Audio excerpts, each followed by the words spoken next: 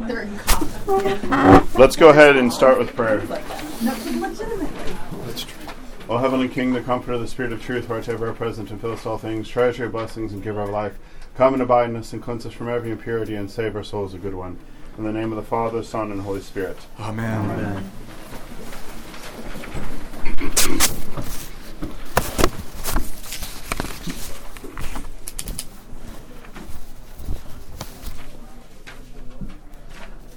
Even if you didn't grow up, I'm just kind of assessing where everyone's background is Christian-wise. If you were to be asked, how is one saved? So how does Jesus save you? Let's give you a little bit more specific. What would have been the answer? So, just bracket orthodoxy out of your head. When you're growing up, or when you're a kid, what does it mean that Jesus saves you? That he freed us from original sin. That he freed us from original sin. Okay. Roman Catholic, right? Yeah, okay. My understanding was he died for us and the work is done. We're all saved. Right.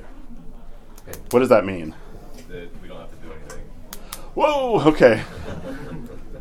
But I mean that can be a thing that floats around there, right? That's what my area. That's what I learned. Okay. Was that. It's like a malformed Lutheran read of it. Yeah. And for mine, it was he makes you into a new person at the moment of your faith. Okay, Pentecostal. Yeah. Okay. He took the punishment for your sins. He took the punishment for your sins. On the cross. On the cross. And God said thank you, so he got up again.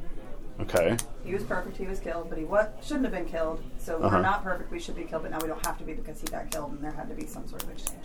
Because there had to be some sort of exchange. Had to level the playing field. The scales. Right. A debt was owed and it needed to be paid off. Mm-hmm. Okay. And a just life was taken that shouldn't have been. Therefore, an unjust life should be spared. Reformed. Exactly. Yeah, okay. Yeah. We can already tell, I was just I'm just going to ask people, and it's just fascinating the answers that you get. You can tell where somewhat the universe of metaphors in which they're coming from, what they emphasized, because almost everybody gets a kind of, I'll say elevator speech or some kind of what is the gospel in a shortened form. Are there any others a little different than any of the ones that have been said? Yeah. For us, it was a lot about you earn the relationship with God. You get to have once you're saved, you start that relationship. So. Yeah. Almost like Romans Road. Are you too young for Romans Road? I've never heard of it. She's too young for Romans Road, isn't she? I didn't either, because I grew up Church of Christ. And if you had asked me what we said, we would have said something like, Jesus Christ died for our sins. That's what we would have said also. Yeah. Which then is, what does that mean? I know. So when I was later a teen, I'm what does that mean? So I'm not necessarily, we don't have enough time to unpack all of these things. But what I do want to, so there's an aspect of truth in every single answer. I'm not saying, therefore, nothing matters. What I'm saying is Christ frees us from original sin, right? He gives us life. He brings us into the new Adam, the second Adam, right? He gives us a relationship so that we can say, our Father, right? It's even in the liturgy. He took our sins. He died because of our sins. I don't know about there needed to be justice recompensed in this kind of honor system thing, because that's when we're getting into later metaphors that I'm not familiar in the New Testament. I'm open to being corrected about that. I'm not familiar with that, and it doesn't really come up anywhere in Orthodox hymnody. Some aspect of some of these things, you become a new person, right? Behold the new, and this is just Paul. All of these are aspects of Paul or the Gospels or the way the Old Testament even talks about these things. The question is things like, what is propitiation? What do these words mean? And I don't want to get too far into the weeds, partly because, as you can tell, this hits in all sorts of different directions.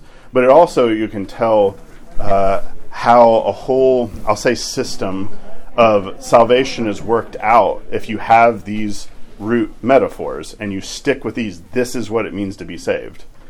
One thing I'm surprised I didn't hear is something that Frederica focuses on in the chapter. Did everybody get a chance to read the chapter? I thought it was pretty well done.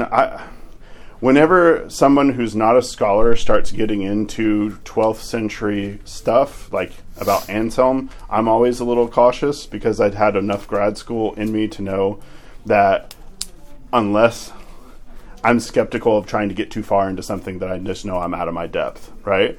So, love Frederica. I don't know if she's a little bit out of her depth because I'm not an expert on Anselm. And honestly, I don't think any of us really need to be an expert on Anselm, whether or not genealogically this is where this idea comes from. Personally, I don't really care. It could be true, okay? So I'm not going to die on like everything is Anselm's fault or everything's Augustine's fault, because you can hear this in orthodoxy. I think there's aspects of this, but this is like saying one scholar talked about the debate between Roman Catholicism and Reformation was basically a debate about Augustinianism, right? Like, how do you read Augustine? Is it, if I remember, do you remember the quote that I'm talking about from Yaroslav Pelikan, who was a Lutheran who became Orthodox later in life? He basically said, I believe it was like the Roman Catholic idea of the church, the sacramental system, that is what frees you from original sin, right? Helps you break from that and give you new life. Versus Augustinian, basically like idea of sin and sacraments. Sin and ecclesiology that's then tied from that. That's more of an invisible church thing. So Protestant, right?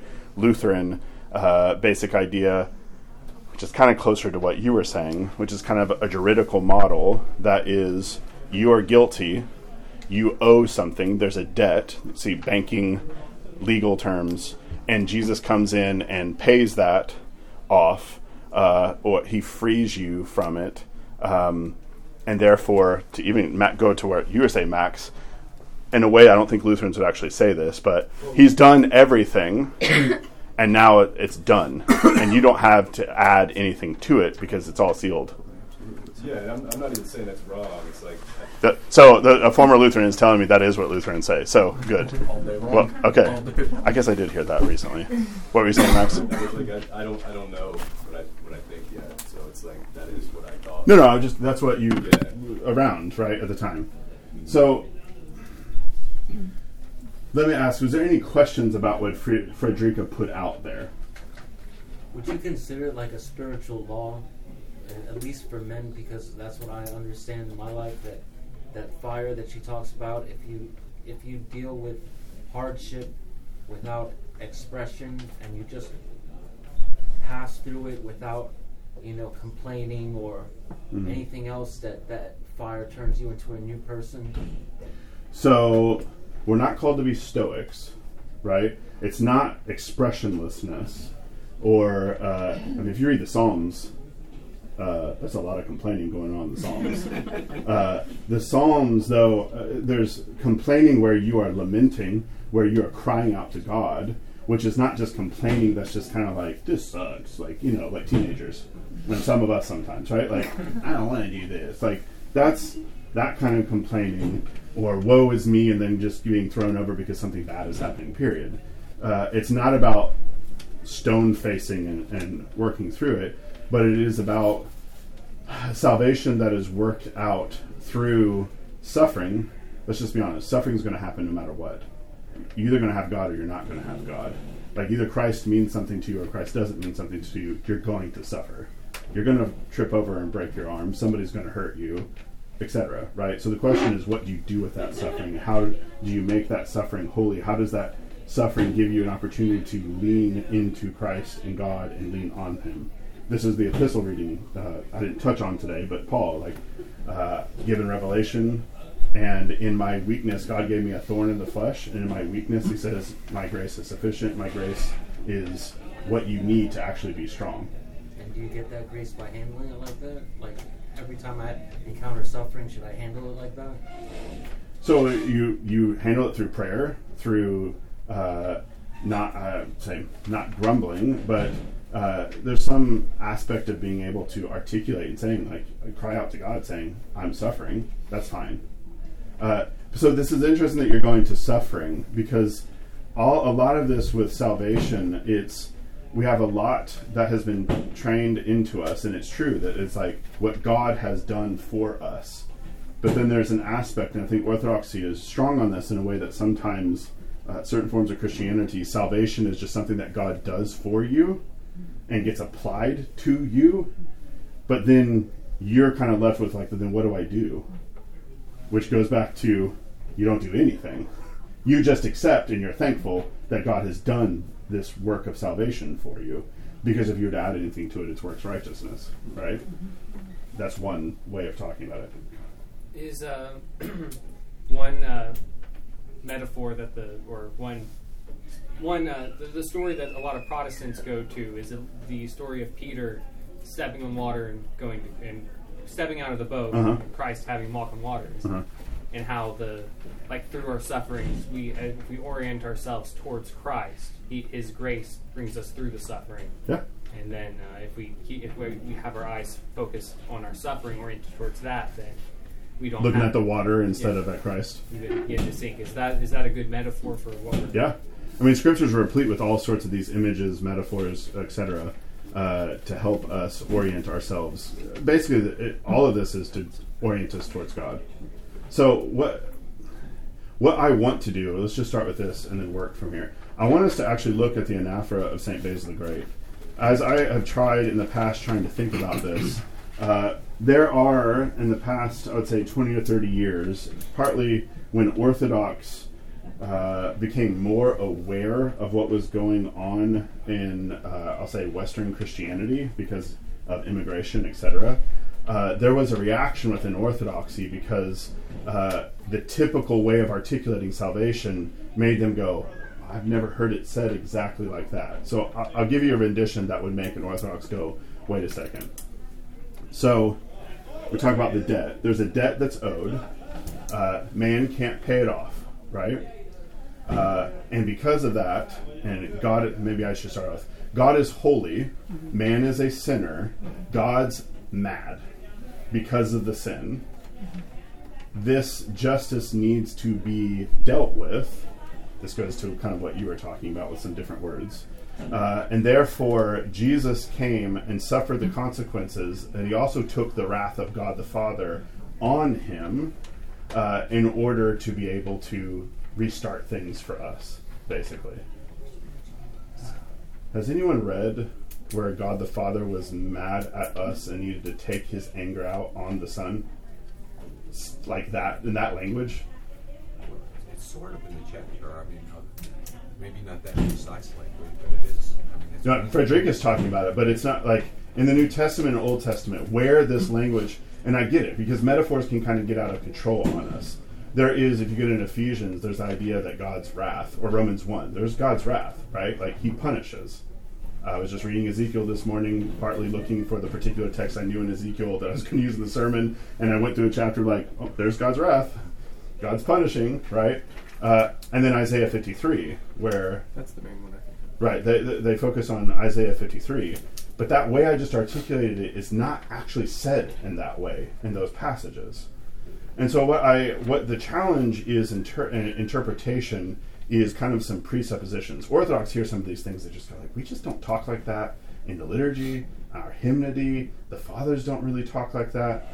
And what you really, the main thing that I want to get at is, and I'm going to use $30 words here, Orthodox have an ontological approach to salvation that is person-based versus what is typical in kind of Western Christianity, and I think particular strands of Protestantism and Catholicism. I'm being particular here because Orthodox have made a big stink about this. Sometimes I think they've overstated the case because they'll say things like, I don't believe in substitutionary atonement. I'm like, well, I don't know how you can't believe in substitutionary atonement. Penal substitutionary atonement, which is what I was just describing, that's one thing. But Christ did die in our stead. Christ did suffer the consequence of sin, like the debt. He paid. I mean, we're going to look at this. He freed us. It might need us to think about these things a little bit differently. But when you're looking at a juridical model that's in the West, I need to stick with where my hands are going, in the West, right? Which is, the focus is on, I broke a rule, God's mad, God not only needs that to be fixed, but he also, that like justice, that thing that went wrong has to be fixed and atoned for.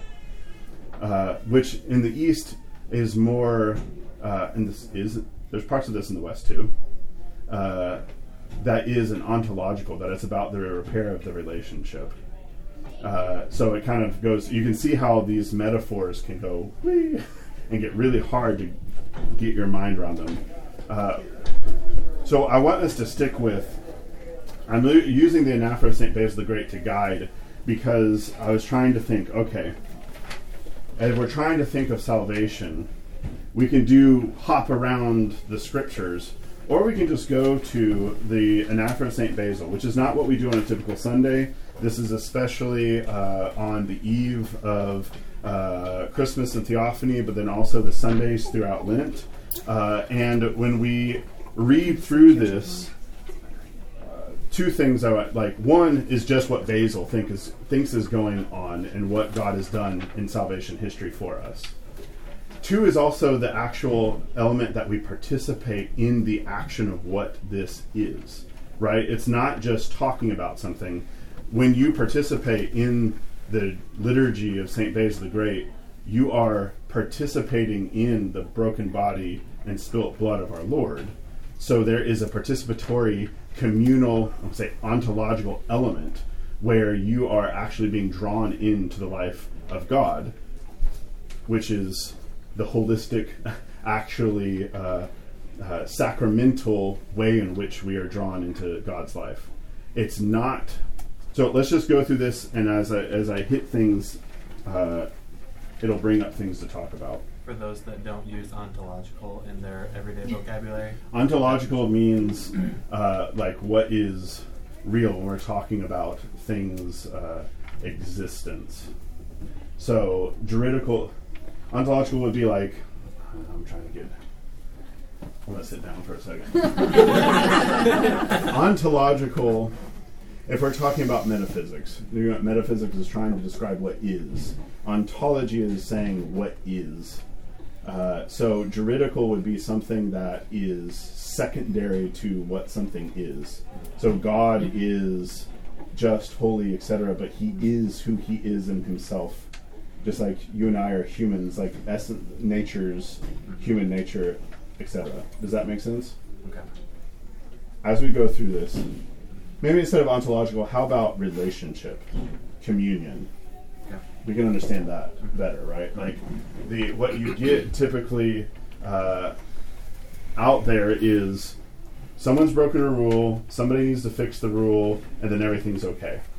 And typically, especially depending probably on family life and our experiences, that can be upset dad or mom that then gets put into that, versus a God who is always searching for us, always loving us, even if he allows us to suffer the consequences of our sins, which is, I think, what Romans 1 is all talking about, right? Like you have this, the wrath of God is revealed, but it's revealed because he gives us over to our sins. He says, you're going to go that direction. You're going to go the idolatry route. I will let you experience idolatry.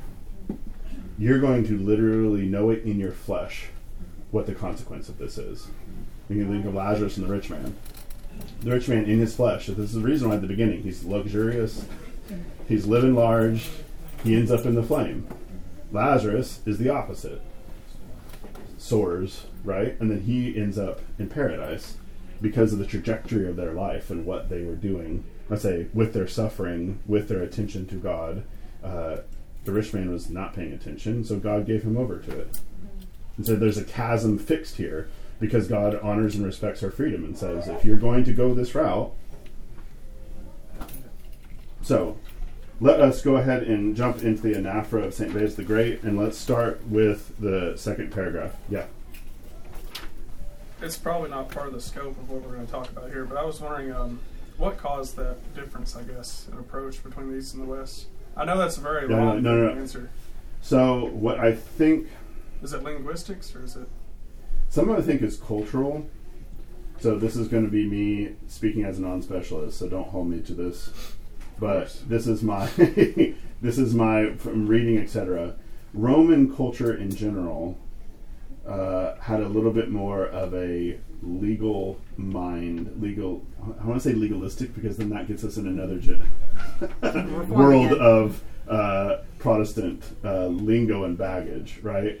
But they were legal-minded. Things were about, how about we see honor code, like honor society. We don't really have, we do still honor and shame stuff, but in that world, it was much different.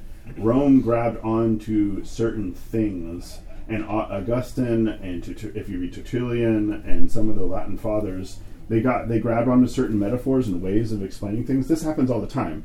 You have all this New Testament literature and Old Testament literature, and you got to boil it down and explain it to people, like what we're doing right now. And there's a lot, so you got to be like, I've got to grab onto these things because Paul's got so many metaphors going on, right? So what happens is certain of those strands got grabbed onto and made to like, this is the way of explaining things. And the Greek fathers tended, it's not that they didn't use some of that language, they just tended to have a few, their first principles were a little bit different. So I'll give you... They're explaining things in a way that the respective populaces could have understood. In other words, yeah, I think so. But they what could have happened? related to it. Yes, and I think also what happened is over time, like they didn't mean to, but then these things metastasize and they take on a life of their own, and then all of a sudden it's out of control, and you got to bring it back. Well, it becomes dogma at some point, right? Right. If it doesn't become dogma, then it at least affects the basic metaphors of how you approach things. So for example, there's a lot of folks who will be very critical of Calvinism in Scotland because it's just burned out everything religiously. I mean, I know there will be Calvinists who would argue with me about this because, at least on some popular level, I mean, what are we talking? When you say Puritan, what do you mean? What is the common parlance for Puritan? If I was to say you're puritanical, what am I saying? Prude. You're a prude. Okay, so there's that. Or Victorian, right? Prudish. The obsessive gnawing fear that someone somewhere might just be happy. or having fun. But, I mean, we're all familiar with this. Like, if you're like, even if you're not religious, that we have this idea that Puritan is this kind of like rule-based, obsessed with like particularities. They might be pious. We joked about this last time. Like the frozen chosen, right? Because like they're right. Right? What? Nah, it was between me. Okay. So, what you get when you get into these metaphors, I want to focus on this instead of like, because you could go into a catechism class at Orthodoxy and they just say, Augustine is the worst thing since sliced bread's awesome. Wait, hold on. Taxation. Like, okay, there you go, taxation. Says we got off the gold standard. I don't know. I don't really actually think that. I don't care. I'm in the monetary policy. Augustine is awesome. He's one of the fathers of the church.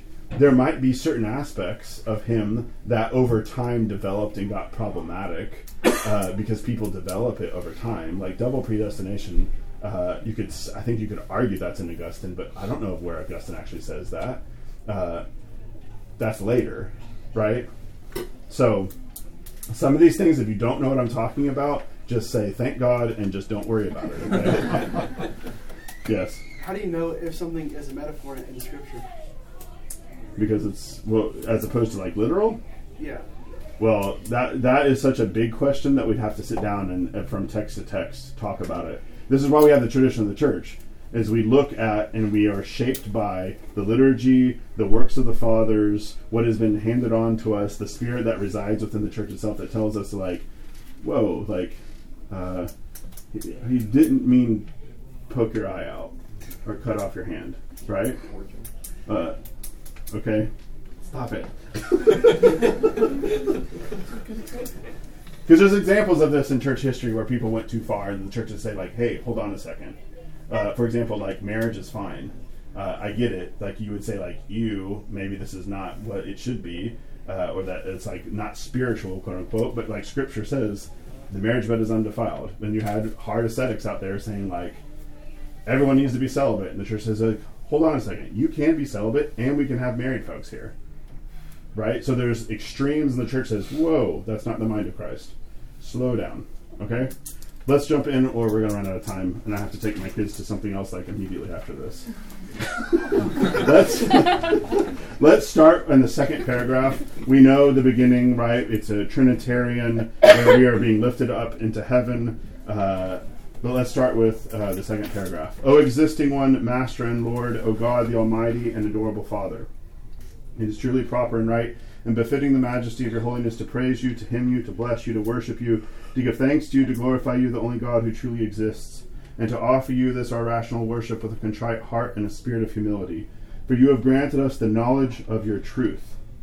Who can relate your mighty acts or make all your praises known? Who can tell of all your miracles at all times? O Master of all, Lord of heaven and earth, and of all creation, both visible and invisible, you sit upon the throne of glory and behold the depths. I'm going to stop right there. Orthodox prayers, especially for sacraments, so the Eucharist, baptism, consecration of things, you will always have this address to God. Who is this prayer directed to, by the way? The Father. So the anaphoras are always directed to the Father. Did anyone think it was to Jesus? That's just an interesting thing. This is also something maybe that you might... I wasn't used to this, of actually speaking directly to one person of the Trinity and not just God or just Jesus. But we have prayers to God the Father, God the Son, and God the Holy Spirit. Why would this be addressing God the Father? Why not Jesus? You're about to offer Jesus. Because you're about to offer Jesus, right? This is who are we praying in? Who are we adopted into? Jesus. Right? So we go back to why can we say the Our Father? This is why the Our Father comes after all of this, actually, because we have stepped into the throne room, and now because we have access through the Son, we can say the Our Father, right? This is addressing, because the Son reconciles us to the Father. So we are talking through Christ because of his, think of the book of Hebrews, right? His priestly ministry to God the Father. So we are able to call on him to, especially this focus on granting us knowledge of your truth, right? We're worshiping, we return to worship because we've been actually shown truth. The Father is one of the major things they have, and this is coming from Paul and the apostles, of course, is there's a focus on the fact that God gave us knowledge of who God is, right? He freed us from idolatry. All of these aspects that we're going to be talking about are all part of what we need, I'll call it a mosaic or a quilt of salvation. There's all these different metaphors, all these different ways of talking that are necessary for us to understand what it is when we talk about salvation.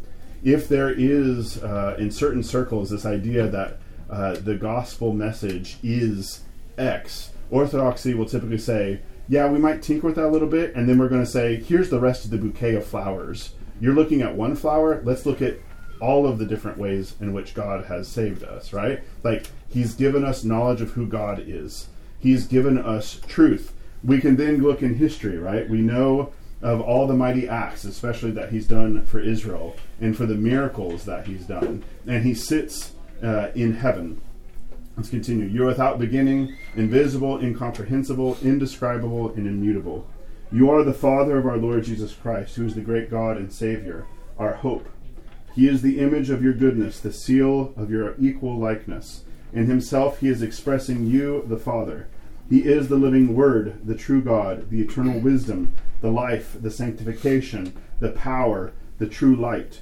Through him was revealed the Holy Spirit, the Spirit of truth, the gift of sonship, the pledge of future inheritance, the first fruits of eternal blessing, the life-creating power, the fountain of sanctification.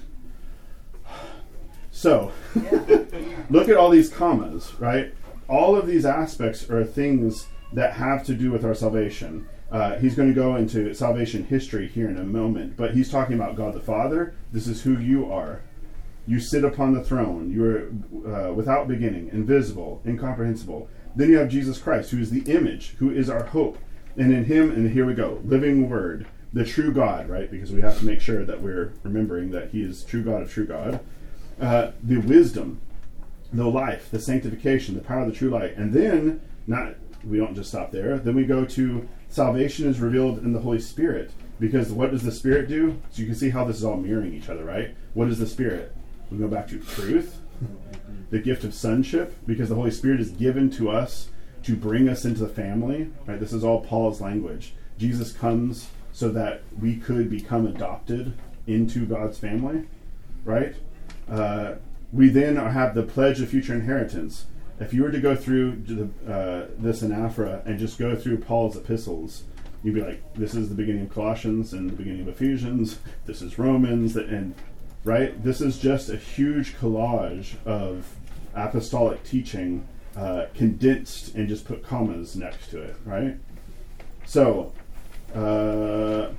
we need the Holy Spirit because the pledge of heaven, the first fruits of eternal blessing, the power that gives us life, and the way that we are sanctified. Because our salvation is not just knowledge.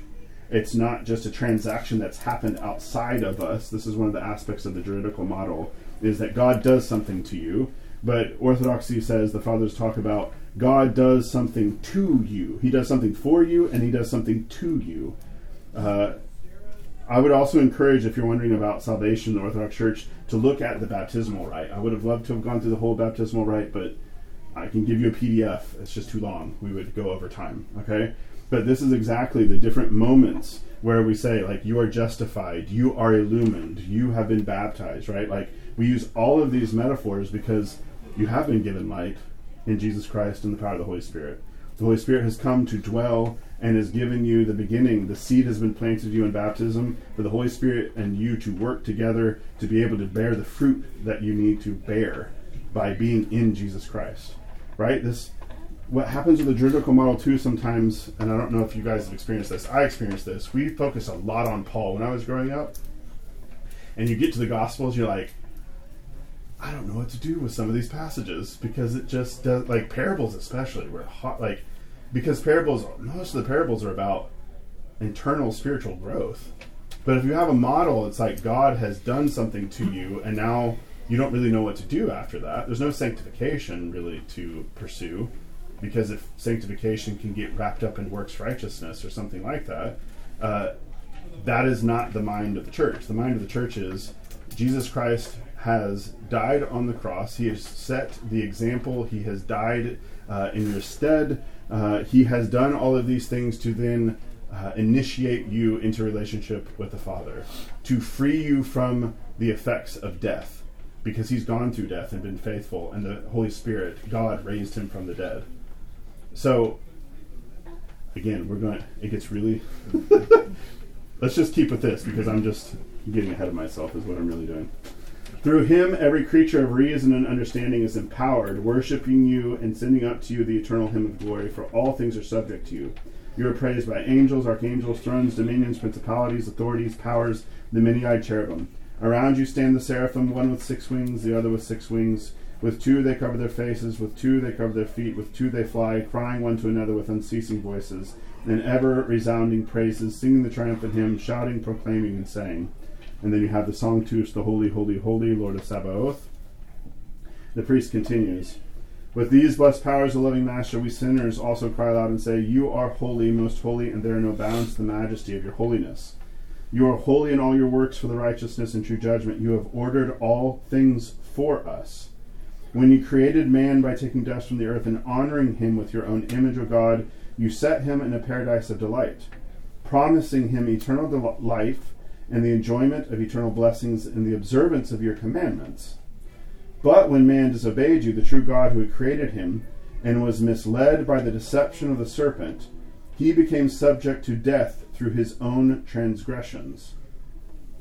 In your righteous judgment, O God, you expelled him from paradise into this world, returning him to the earth from which he was taken, yet providing for him the salvation of regeneration in your Christ himself.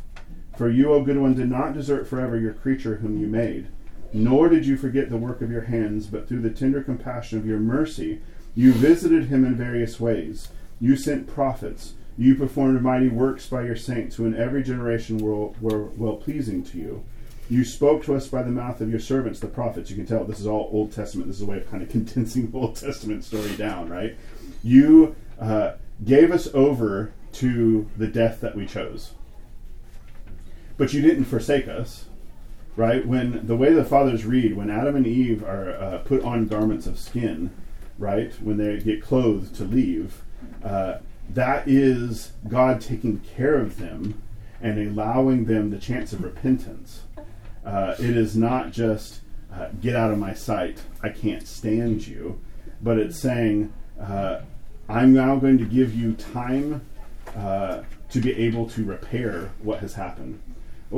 So part of what is in the background of this, in the East generally, when I say East, so like St. Irenaeus is in France, but he talks like this too.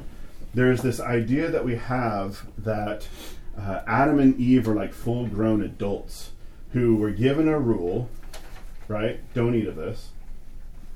And they broke it, and therefore they're sent out of the garden because they broke the rule, right? It almost sounds kind of capricious. This kind of like, why? This is just a random weird rule. Has anyone ever thought that before? Like, why did God set up? It's like a trap. We don't parent like that.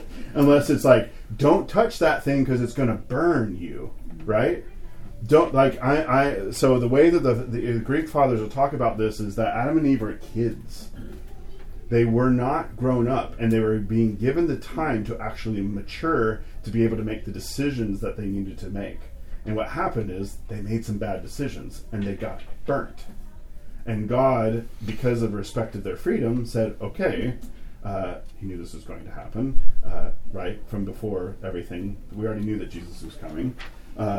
So he allows them, he gives them, he prepares them, and he's going to constantly be with them, right?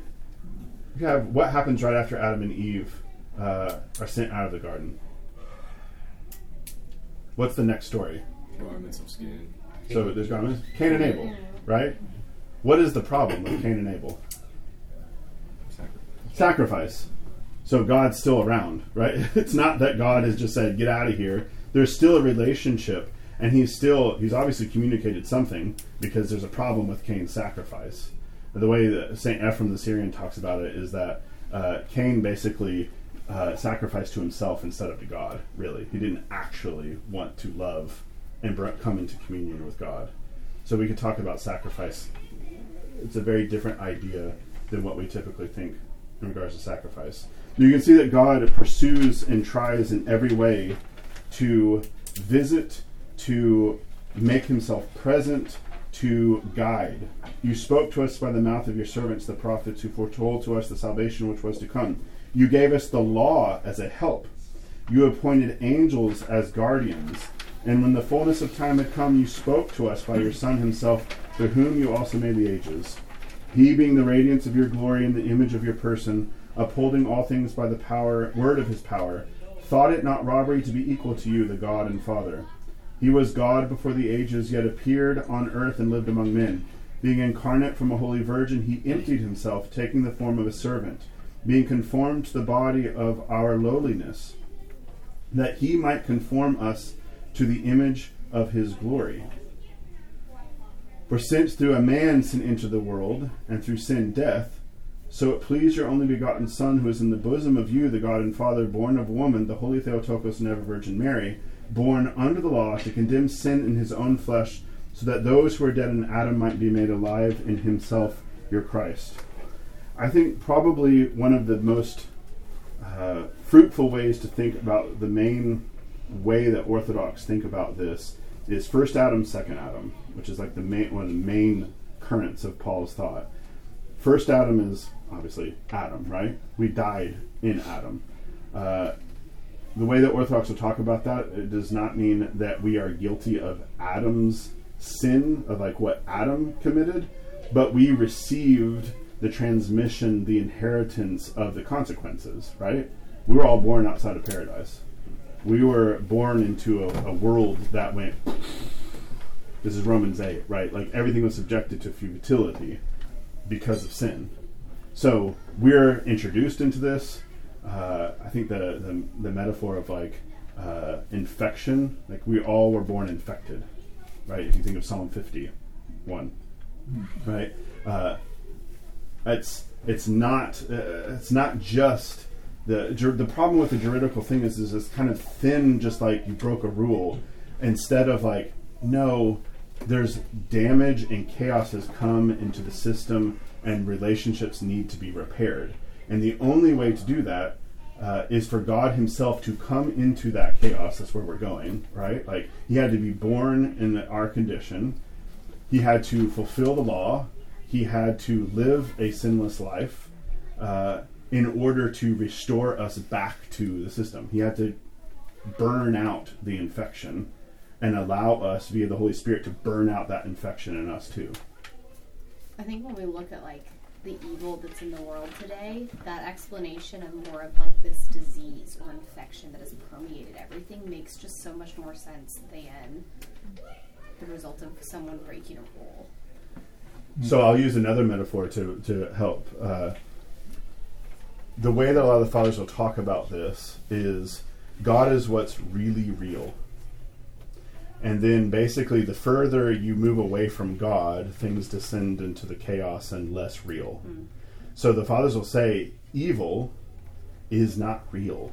Mm. It's real, it just doesn't have reality. Mm. That evil itself is actually a parasite on what's good. Mm. This is East and West. Augustine says this, Gregory, Basil, blah, blah, blah, etc. Right? Dionysius. That way of describing things, it opens up and it sees how we're all affected by it. Right? The chaos is all nipping at us. It's not just that we broke a rule. We can use that language, but it's a fuller way to talk about it, is that we liked idols. We like things that aren't real. So we feed ourselves on things that aren't real, and we end up really unhealthy. We make the infection worse. The chaos gets worse. We are further away from God, and when we remove ourselves from God, we end up in the flame like the rich man. Right? Yes? That phrase, thought it not robbery to be equal to you, I don't understand what that means. That's Philippians 2. What it means is that he counted it of, though he was God, he still emptied himself and became a man. It's a kind of King James way of talking about it. He didn't think he was taking something that wasn't like his, but he was God, and he, even though he was God, he still descended and became man. I agree with you. For a long time, I thought it not robbery to be equal to. But you is God, right? Mm-hmm. Yeah, the Father. Yep. I mean, all of these are just basically quotes from the New Testament, just put together, right? And what I love about this, and part of the reason I've started turning to this, is because you get to see all of these images and metaphors right next to each other, and given in salvation history, but also like who God is, what God has done, what He had to do because of the fall. And then now what we're starting to get to, now what He's doing to remedy it. Sending His Son. Where did I get to? He lived in this world and gave us commandments of salvation, releasing us from the delusions of idolatry. There, He brought us to the knowledge of you, the true God and Father. He obtained us for Himself to be a chosen people, a royal priesthood, a holy nation, what He originally wanted for us. Having cleansed us in water and sanctified us with the Holy Spirit, He gave Himself as a ransom to death, in which we were held captive, sold under sin. Descending through the cross into Hades, that He might fill all things with Himself, He destroyed the torments of death. And rising on the third day, He made a path for all flesh to the resurrection from the dead, since it was not possible for the author of life to be overcome by corruption. So, this is where it starts getting a little muddier, I think, for folks, where we start introducing things here. I do find it fascinating how Basil has, instead of it's just straight, like this is what Jesus done, he's also introduced into their baptism. In the middle of talking about what Christ has done, he's introduced to what Christ has done for us, right? Like, he taught us, he made us a people, he released us from idolatry, and he sprinkled us with water. Ezekiel, what I just used it from the prophet, right? Like, he's cleansed us, he's sanctified us. What do you think it means that he gave himself as a ransom to death? Like, in order for us all to receive the Spirit, he died. Like, Right. that's the ransom. Right. What does it mean that he gave himself a ransom to death? Death held us captive. Yes. And So think of the image. What did Frederica do? I see a light bulb going off. How does I forget exactly, something like a police officer going in and saving kids, and then they keep him and they torture him, right? I thought that was helpful. The way I thought about it is like what it is, because of the fathers, a lot of them talk about that Christ was the divine hook, like when you're fishing and you're tricking somebody, that Christ is deceitful, that Satan kind of knew who he was, but he didn't really understand what was going on. Angels didn't really understand what was going on, right? And so a lot of the fathers will talk about that Christ came, and this actually shows up in Holy Week. Like, another place that we could go is just spend a lot of time in Holy Week, because all of these metaphors, everything is going in full blast during Holy Week. Christ is the hook that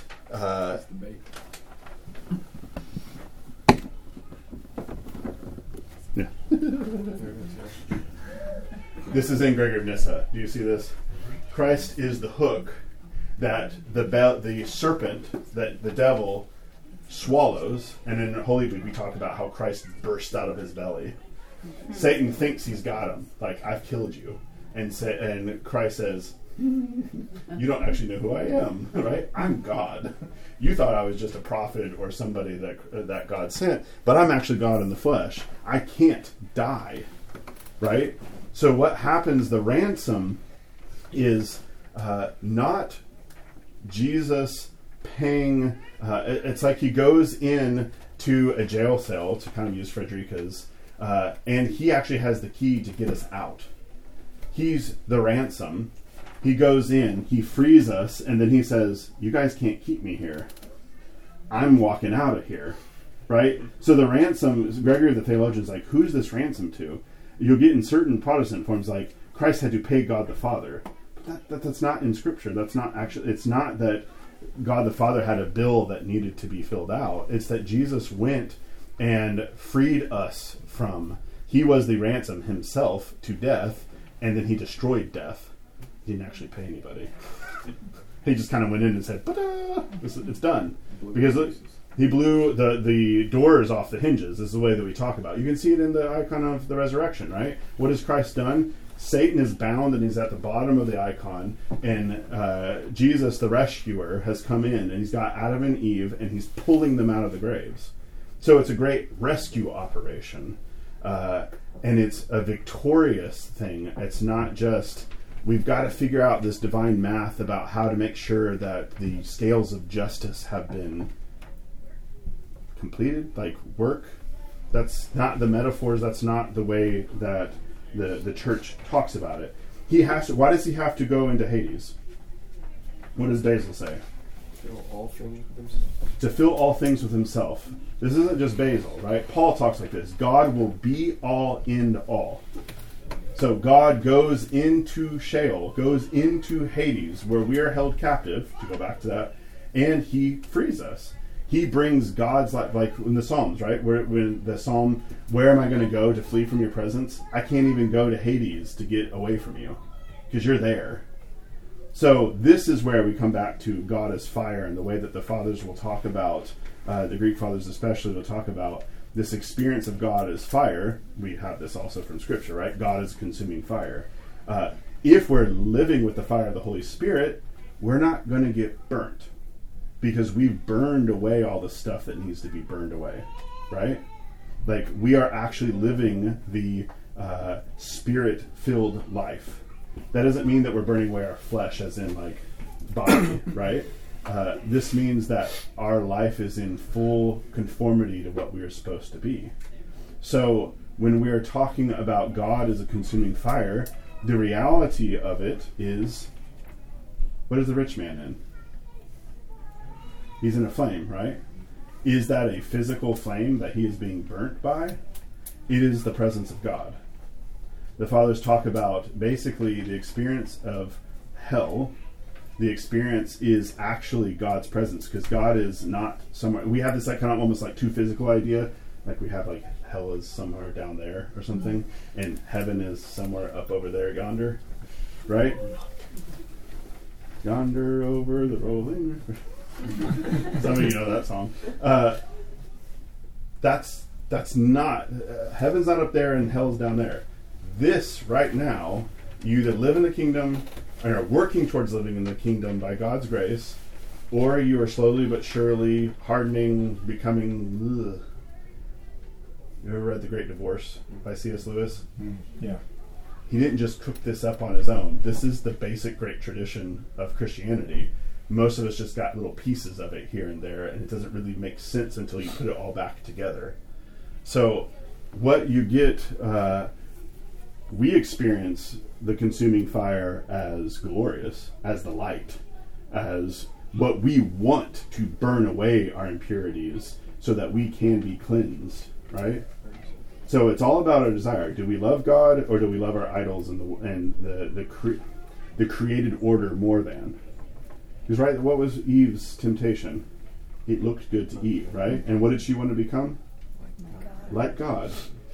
So Orthodoxy says the way out of that, through the other tree of the second Adam, is sacrifice, is death to ourselves, so that we say, you're God, I'm not God. And the fruit that we're going to bear is going to come because everything is rightly ordered. Even Adam and Eve flipped creation and put the material order and worshipped it as not as a creature, right? We are supposed to go the opposite direction. We're supposed to worship the Creator and treat the created order in the way that we're supposed to treat it. Sorry, I'm going a little bit further, but I'm trying to give you a full picture of what. Yeah. So Hades isn't like a separation from God necessarily? Those who experience it as the presence and separation from God. Because God is always present, right? Where is Jonah going to go? Is he really? Are we really going to run away from the presence of God? The separation is something that we have created. That God says, you've created that. I can't go inside of you and force you to let go of those things. You want to do such and such? Okay.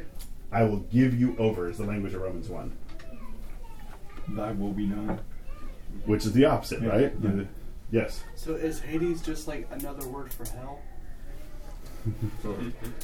No. Hades was a holding place, and now it has been demolished, because we sing about how all have been freed from Hades. But there's going to be, in the end, there is heaven and hell. Does that make sense? Yeah. Because Christ came and he obliterated the holding place. Because now everything is going to flow in the direction that it's supposed to go. That's why you can have Adam and Eve being pulled out.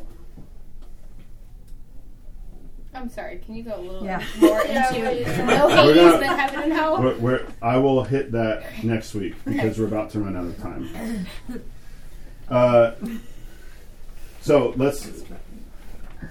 So he became the first fruits of those who have fallen asleep, the firstborn of the dead, that he himself might truly be the first in all things. Ascending into heaven, he sat down at the right hand of the Majesty on high, and he will come to render to each man according to his works. As memorials of his saving passion, he has left us these things which he has set forth according to his command. He's talking about the bread and the wine. For when he was about to go forth to his voluntary, ever memorable, and life-creating death on the night in which he gave himself up, and then we move into the night in which he sanctified, put aside, established the Eucharist, which is our participation in his broken body and spilt blood. And it is our participation. If you heard right before the consecration, one of the prayers I do is, that your Holy Spirit will fall upon us and upon these gifts here offered, right? So it's not just a transaction that happens somewhere else that then gets applied to us, right? It's this constant, there is the sacraments, which is how God works on us and for us when we allow him into us and work with him within us.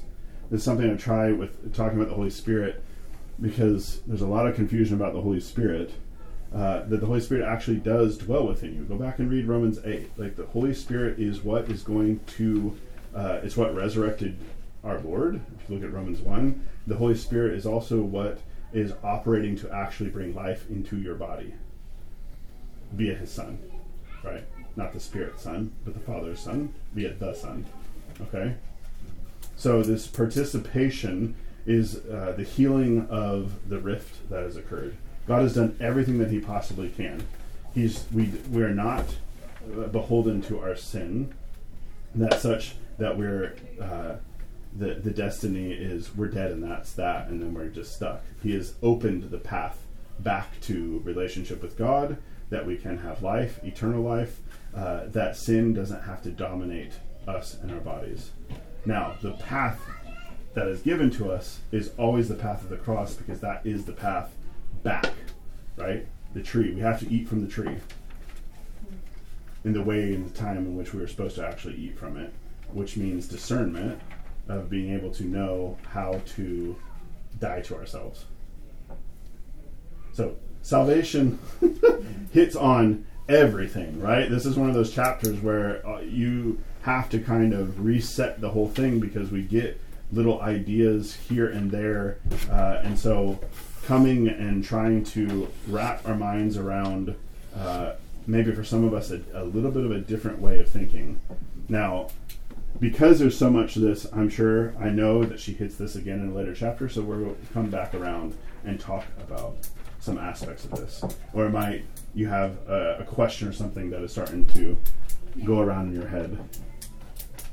Yes? And where are the podcasts? I missed like two. The podcasts are on the...